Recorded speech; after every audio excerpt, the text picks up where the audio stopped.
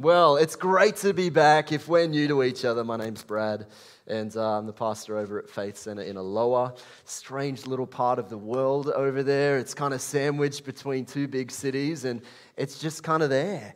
And so when I came, I just got used to the culture of Aloha, and there's not as many Hawaiian shirts as you might imagine there to be over there, but there are some wonderful, incredible people. And Audrey, my wife, and I, we just feel incredibly blessed to know that we're in the right place at the right time.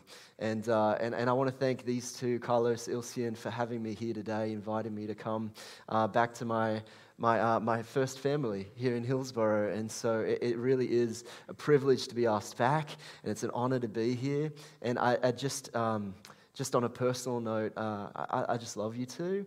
I sense, firstly, you're thoughtful.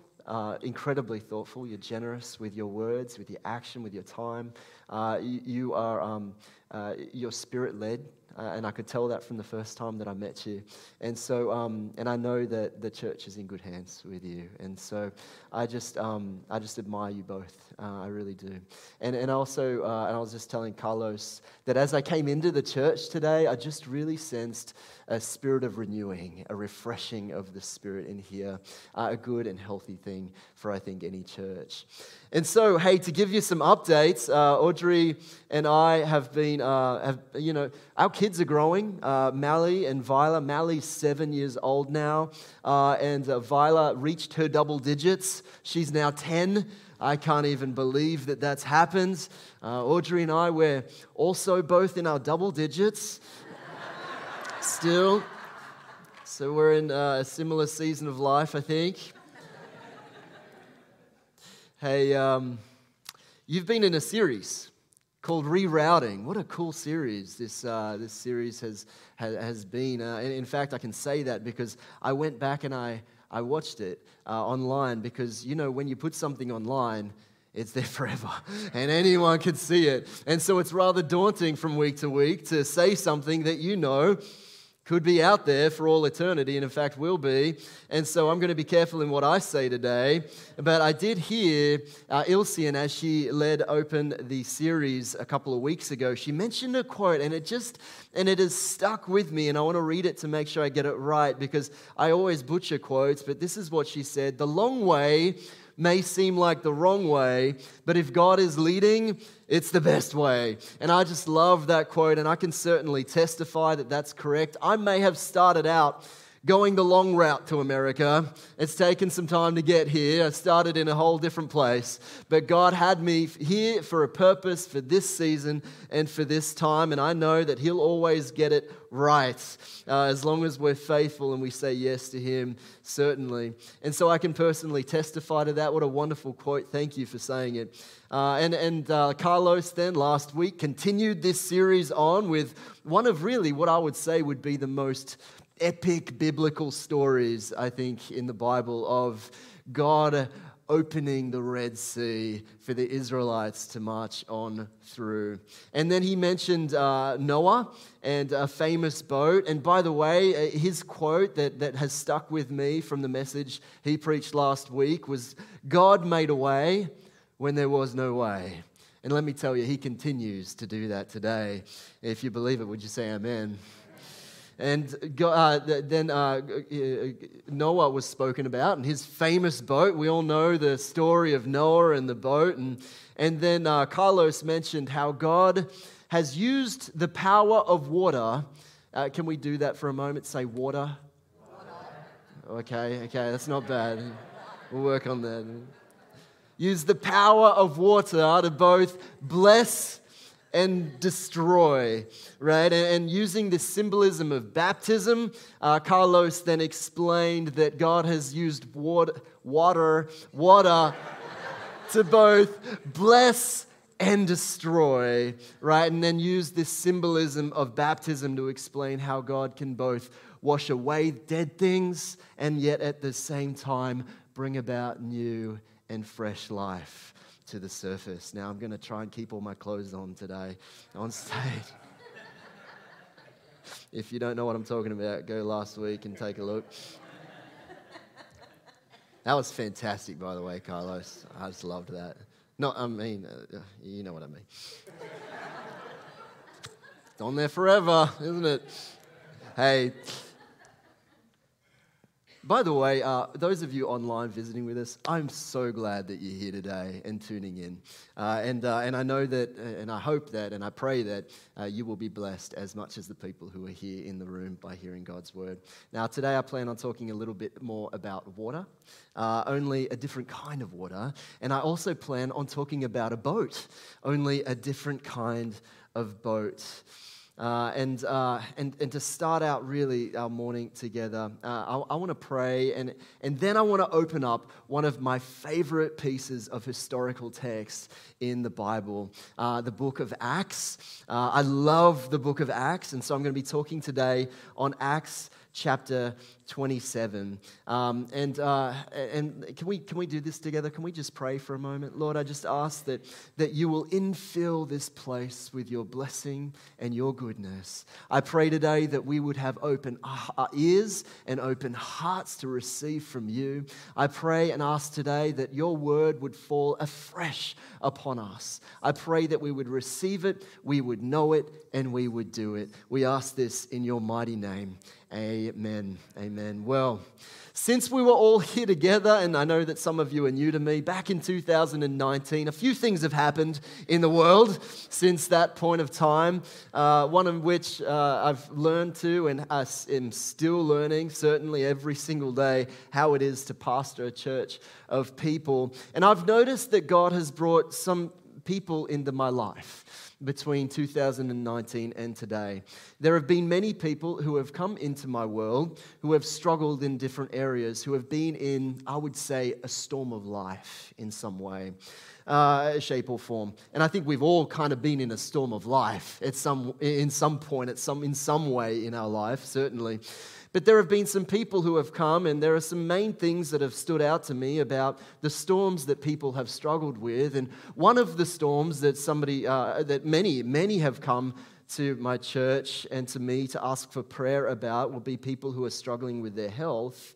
And together, we have prayed and we've seen that God heals. Many have come who have lost their employment. Together, we've prayed and we've seen that God provides. And there have been many who have lost hope, and together we have prayed and we have seen that God renews our strength.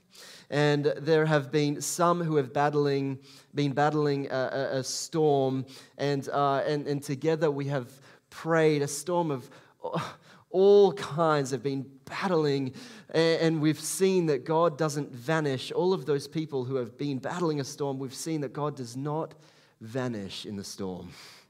He may be hard to see at times, but he certainly does not disappear.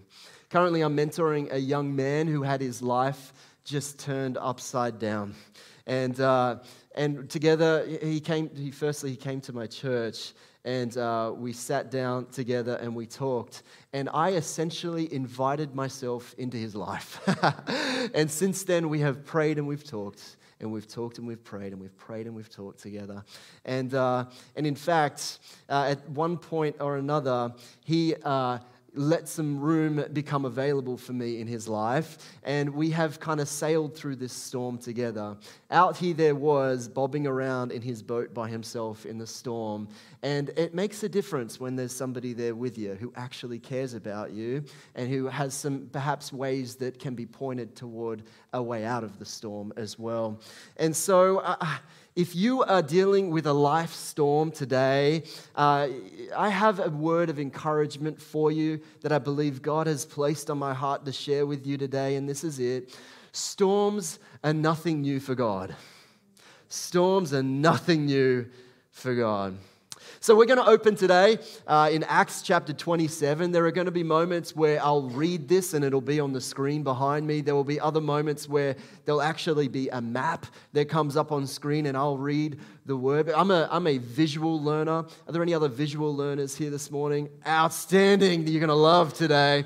If you brought the word with you, whether that's in paper format or if it's on your app on your phone, feel free to follow along with me. Otherwise, you can just trust in my Australian version that I'll read to you as we go through in the map in Acts chapter 27. Now, if you're new to the book of Acts, here are a few things that you might find helpful before we jump on in. Firstly, this story of Acts, especially in this particular part, we're following a series essentially of international trips by a faith-filled man named Paul. Right, Paul was very religious. He was a Jewish man. He was a Roman, and is in the story, in this particular point, a Roman citizen who opposed the message of Jesus at every turn. Until one day, the crucified, buried, and resurrected Jesus visited Paul and said, "Hey, it's time that we reroute your plans." Now, if the risen Jesus visited you in person like this and said, "It's time to reroute your plans," who would say, "Yes, sir, I'm all about that. Let's make that happen"? Jesus essentially said to him, "You've been doing things your way, but let me tell you something. I'm the way, I'm the truth, and I'm the life. And so it's time to do it my way. And you need to trust me in this. It's going to be the best way." So the book of Acts then records really what Paul did next, what his travel plans were, and what it is that he preached about, and who it is he went to preach the good news of Jesus, which, let me tell you, often led him into trouble with those other religious Jewish people of that time, as well as some of the Roman officials and the government too. And oftentimes, it was both of those groups of people together that he would be in trouble with. So I've got some maps coming up here for you. In fact, we'll put one up now. We're going to follow along on the red line as we see some fascinating events that happened in the fall, in October of 0059. To give some context as well as to the particular part of Acts that we are up to today, and to remind some of you of the story in which we're about to kind of plunge into, Paul is currently in Roman custody. He appeared before King Herod Agrippa II. In fact, almost converted him to Christianity because of Paul's powerful testimony. And so Paul then, during that hearing, appeals his case to Caesar. He said, and then, King Agrippa, he kind of stopped the hearing right there and then, and he decides to give a little bit of advice to the governor who was deciding the fate of Paul. He said, "Hey, look, Paul is innocent. He doesn't deserve death. He certainly doesn't even deserve imprisonment, actually. But because Paul appealed to Caesar, Paul must go." And since also Paul was a Roman citizen, that ensured that he would get the appropriate hearing that he asked and requested for. And so Caesar lived in Rome.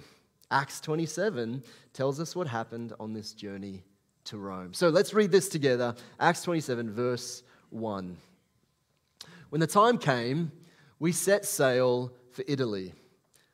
Paul and several other prisoners were placed in the custody of a Roman officer named Julius, a captain of the imperial regiment." Now, immediately, and we can leave this verse up here, we see a fascinating detail as to the journey that Paul is now taking. And it's in this word, in the first verse, "When the time came, we set sail," which is interesting, isn't it? It tells us that the author of the person who is writing the book of Acts right now is actually with Paul. We set sail. This is how you would write a letter if you were along with the ride. So Paul was allowed a travel companion, and apparently it was the person who was the author of the book of Acts, which of course was Luke. Now, Luke is commonly referred to as the Gentile physician. Is everyone with me so far? I'm going to jump around a little bit, but I promise you I have some good points toward the end, okay? So stay with me. Paul was a Gentile physician. He was most likely not an eyewitness of Jesus in person, but he did conduct incredibly thorough, detailed interviews with the eyewitnesses of Jesus' life, death, and resurrection, in which he writes all about in the Gospel of Luke. Right? Luke is inspiring to me because after his conversion to Christianity, he did things very differently to most. He took it upon himself to become as knowledgeable about Jesus as he possibly could.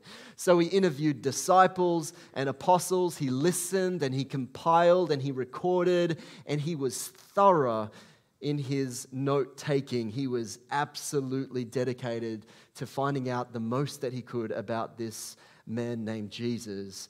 But not only that, but we see here in this scripture that Luke took action. He took action. Luke didn't wait for reports from his friend in Rome and just write to him after Paul had arrived and say, "Hey, Paul, how are things going?" No, he jumped in the boat with Paul. See, Paul was going, and Luke said, "I'm not going to miss out on this. I need to go as well." I love that Luke did something about his faith. He didn't just know it, but he did it. And an important side note, Luke is mentioned as the Gentile physician, which means that he was not a Jew. And this is important to us today because this would make the two books that he wrote, Acts being one of them and Luke, totally unique from all of the other scriptures, being that they're the only books in the Bible that were written from the perspective of a person who didn't have a Jewish background, just like many of us today. So I think there's a lot that we can learn from the life of Luke as we read along and see what he wrote about. So here's the start of the journey. And the map will be on the screen here. And then I'll read now in verse 3. And it says this: "The next day, when we docked at Sidon, Julius was very kind to Paul and let him go ashore to visit with his friends so they could provide for his needs." Now you might ask, why is Paul being treated so well? Was this a normal thing for the Roman officials to just give liberty and freedom to the prisoners to go and get what they wanted from their friends? Absolutely not. This was not normal. The Roman commander actually gave Paul liberty for three main reasons. Well, firstly, it was certainly because of God's favor, certainly because of his favor. And secondly, I think that it was because of the Roman citizenship that Paul had. I think that played into it. And then thirdly, Paul was just a different kind of prisoner. I think his character was above reproach, certainly, but what also helped is that every other prisoner was a condemned criminal, likely being sent to Rome to die in the arena, but not Paul. Paul was a different type of prisoner there. In fact, by appealing to Caesar, Paul essentially put himself on the boat and made the decision to be there. So, verse 4, "Putting out to sea from there, we encountered strong headwinds that made it difficult to keep the ship on course. So we sailed north of Cyprus, between the island and the mainland. Keeping to the open sea, we passed along the coast of Cilicia and Pamphylia, landing in Myra in the province of Lycia. There the commanding officer found an Egyptian ship from Alexandria that was bound for Italy, and so he put us on board." Now, likely this new ship that Paul found himself on looked a little bit like this image coming up on screen, only quite significantly bigger. The boat would have been almost the length of half the length of a football field, and also quite narrow. It was able to transport, as we'll read, around 300 people along with cargo.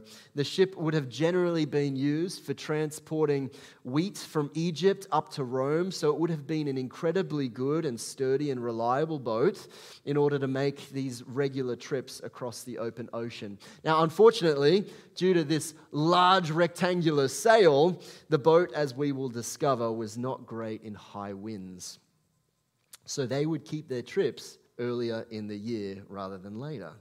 Luke continues to record the events. Verse 7, "We had several days of slow sailing, and after great difficulty, we finally neared Cnidus. But the wind was against us. So we sailed across to Crete and along the sheltered coast of the island, past the Cape of Salmone. We struggled along the coast with great difficulty and finally arrived at Fair Havens near the town of Lasea." So, things on the water were starting to get a little bit interesting, Right? Fair Havens was a small coastal town that looks nice in this image. Who wants to go to Fair Havens? I'm there, right? Yeah, I think I could see the church paddleboarding actually out in this area there. It looks nice, but the position of the bay actually makes it quite vulnerable to the winter winds and the storms that come in, so it's not an ideal place to spend the winter season. It's not impossible to anchor there, but it does make it challenging. And the winter season, let me tell you, was no joke in this part of the world when it came to sailing. According to one apologist Bruce, the dangerous season for sailing began September 14th and lasted until November 11. After the latter date, all navigation on the open sea came to an absolute halt until winter was over. And this is confirmed by Luke as we read on in Acts chapter 27, verse 9. We had lost a lot of time. The weather was becoming dangerous for sea travel because it was so late in the fall. And Paul spoke to the ship's officers about it. Men, he said, again, most prisoners would not have this liberty, but Paul did. I believe there's trouble ahead if we go on. Shipwreck, loss of cargo, and danger to our lives as well. But the officer in charge of the prisoners listened more to the ship's captain and the owner than to Paul. And since Fair Havens was an exposed harbor, a poor place to spend the winter, and there's a few more reasons that it was a poor place to spend the winter, I'll explain that in just a moment, most of the crew wanted to go on to Phoenix, further up the coast of Crete, and spend the winter there. Phoenix was a good harbor with only a southwest and northwest exposure, so they wanted to go to Phoenix for the winter. They're a bunch of Oregonians on board that ship. They just want to spend winter in Phoenix. Yeah. Besides the sheltered cove of Phoenix, we should also mention here that according to historians, Fair Havens was not the most fun place to spend an entire winter, right? Apparently, crews of merchant ships, they didn't enjoy spending their time off in tiny little towns, and a tiny little town is exactly what Fair Havens was. So it's likely there was a little more to the decision than just the safety of the ship, but that was certainly a concern. All that to say, there were several things working against them staying anchored right where they were in Fair Havens, like Paul was suggesting for them to do. So, verse 13, when a light wind began blowing from the south, the sailors thought they could make it. So they pulled up anchor and they sailed close to the shore of Crete. But the weather changed abruptly, and a wind of typhoon strength called a northeaster burst across the island and blew us out to sea. And the sailors couldn't turn the ship into the wind, so they gave up and let it run before the gale. The ship and its crew entered a powerful storm. And since the ship went into the storm, who else went into the storm? Paul did. And poor Luke, by the way, who was just there along for the ride. Although undoubtedly the crew might have found a little solace in having a physician on board, but I'm sure Luke wasn't too happy about the captain's decision to sail on. Phoenix was only 40 miles away from Fair Havens. The wind was on their side. Everything seemed so possible. Everything was good up until that point. It wasn't an outrageous mission. The cost seemed really low, and the price and the reward was quite high, so I can understand why the ship and its crew wanted to get there. But there was a change in the breeze. Has anyone ever experienced a change in the breeze? Oh boy. There was a change in the breeze, and all of a sudden, their safe and comfortable plans drifted away.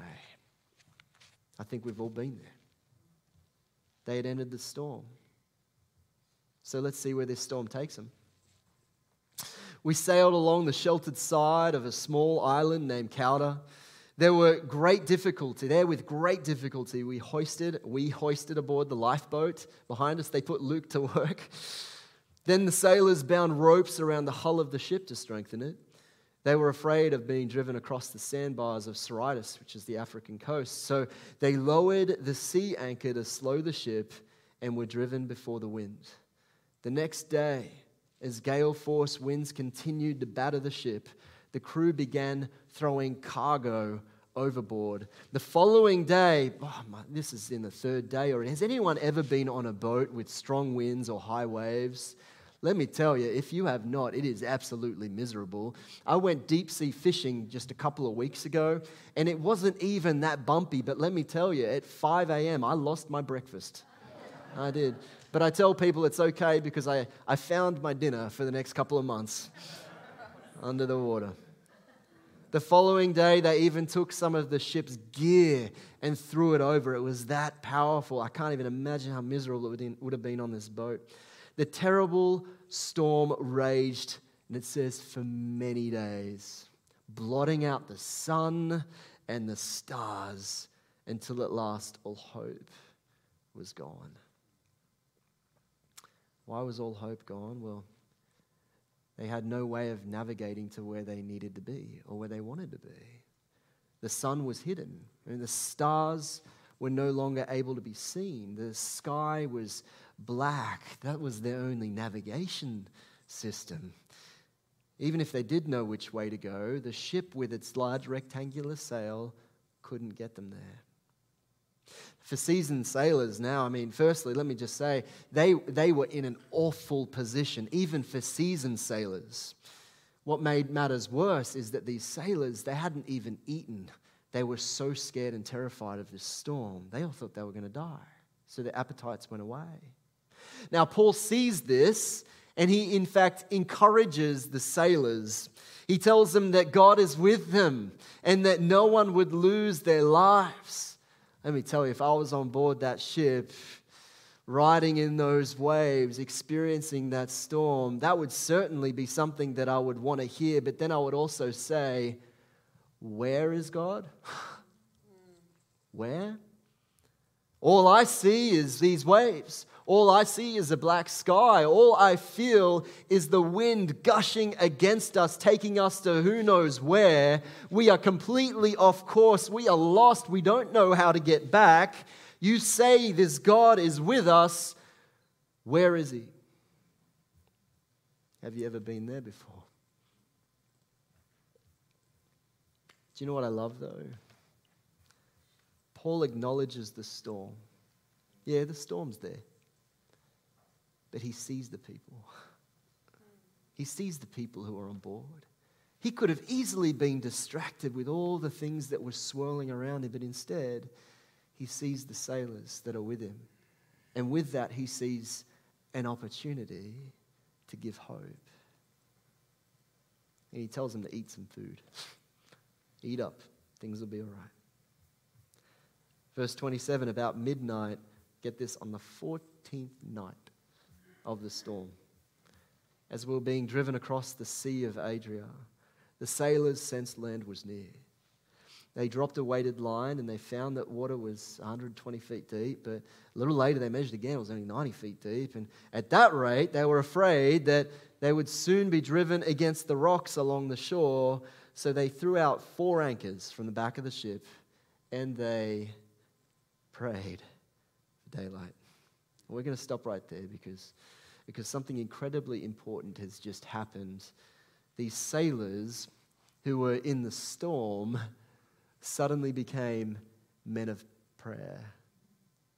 Even if they were just praying in terms of just wishing and hoping, it was certainly something beyond their own power and control, wasn't it? These sailors who were in the storm suddenly became men of prayer. Let me tell you, before then, these sailors were not the praying type, right? They were, an ancient Greek sophist named Lucian once wrote about these grain ships and mentioned the crew that would have been aboard, and it was like that of an army. Right? These men would have been highly disciplined. After all, they were charged with transporting vital supply up to Rome. They were hardened by ocean conditions and military lifestyle. They were not Jewish men with a background of faith in God. They were highly trained, experienced, and focused men of action. So becoming men of prayer shows us just how bleak their situation had become. They were being consumed by this storm. They were in survival mode. They had lost hope. They knew that they couldn't save themselves. They were at the extent of what their abilities could lend to them. But Paul, who was in the storm with them, let me say that again, Paul, who was in the storm with them, on their boat, in the storm with them, acknowledges the storm, but sees the people and remembers his mission.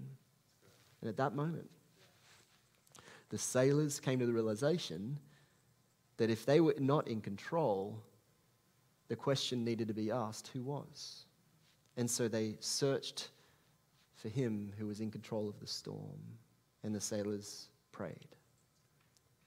And this is what I believe God wants to speak to us today about Acts chapter 27. You see, there are two reasons that this part of the Bible is incredibly important and relevant to our lives today. Firstly, most of you listening, whether you're in the room or listening online, you are people of prayer. You're already a person of prayer. I think many of you could identify in that way today and say, yeah, I am. I do pray and I have faith. I'm a follower of Christ. And if you are a follower of Christ, you would have the desire and the belief that it is important for as many people as possible to come to know Jesus as you know Jesus. The people you love, the people you like, your friends, friends, right? The people you work with, the people you tolerate, the people you don't tolerate, right? All people, even the people that absolutely drive you crazy. I'm sure you've prayed a prayer or two for them in the past. Something like, God, Jerry is the worst. Would you just come and change his life? Have you ever prayed that prayer? Sorry if you're a Jerry in the room today. But like Luke, we can't just know the theory of salvation and just hope it upon people. We have to do something about it. Don't we? As it says in James 2:17, faith without action is dead, right? It doesn't mean anything. You've got to go and do something with the faith that you have. And so we know this and we believe this as Christians. And so if you're a person of prayer, a follower of Christ, you believe this to be true. And this is not the problem with faith, is it? The real problem is when to act.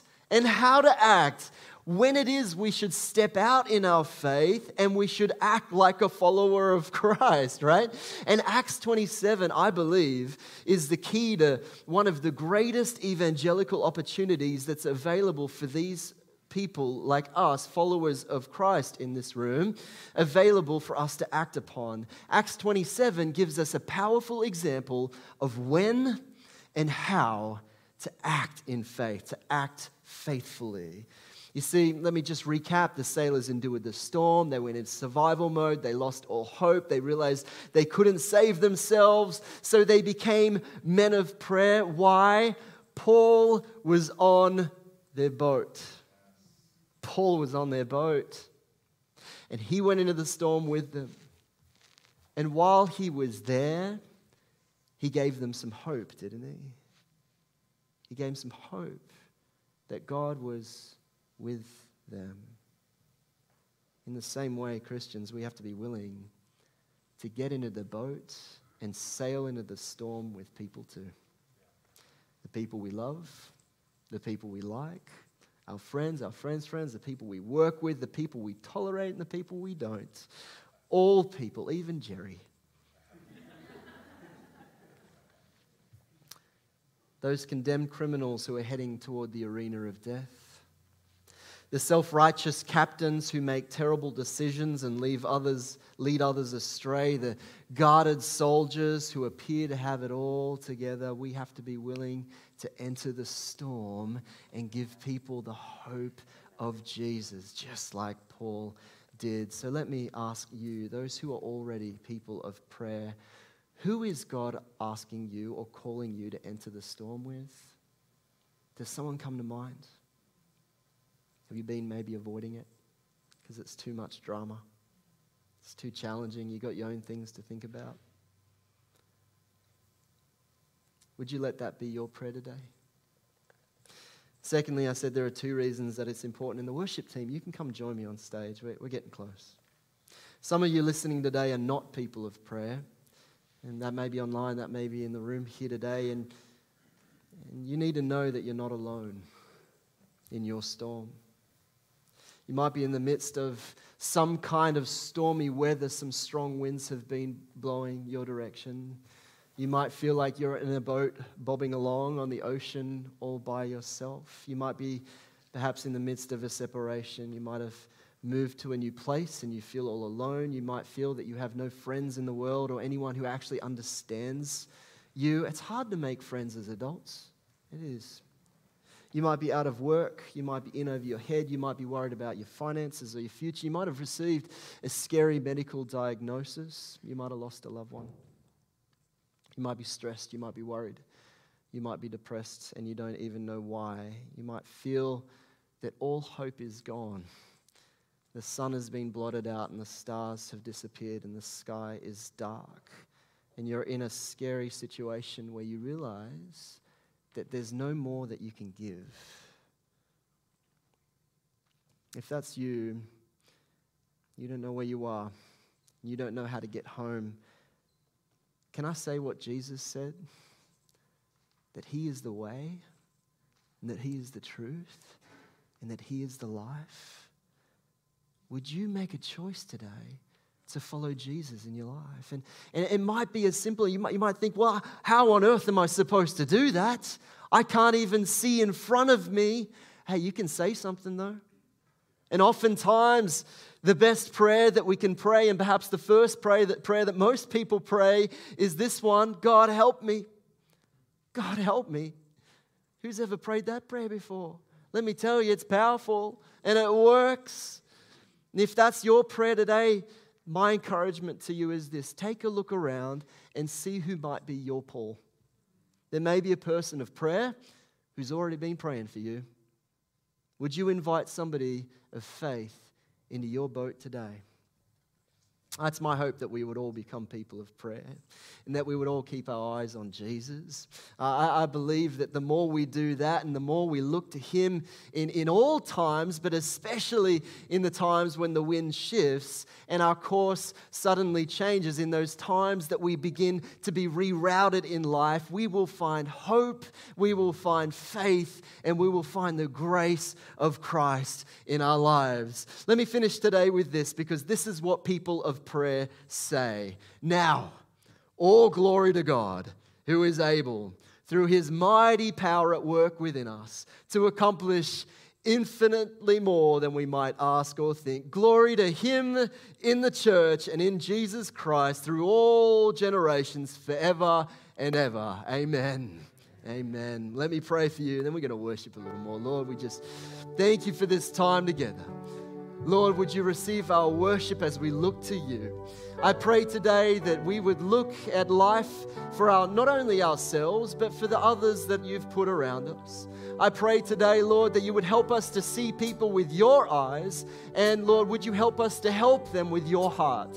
I pray, Lord, that we would choose to step into other people's boats, Lord, as You have called us to do. I pray that You would help us to care for and love one another as You have asked and requested of us, and as You have commanded in Your word to love You and love one another. I pray today, Lord, for those who have found themselves drifting in a storm. Lord, would You remind them that You are with them?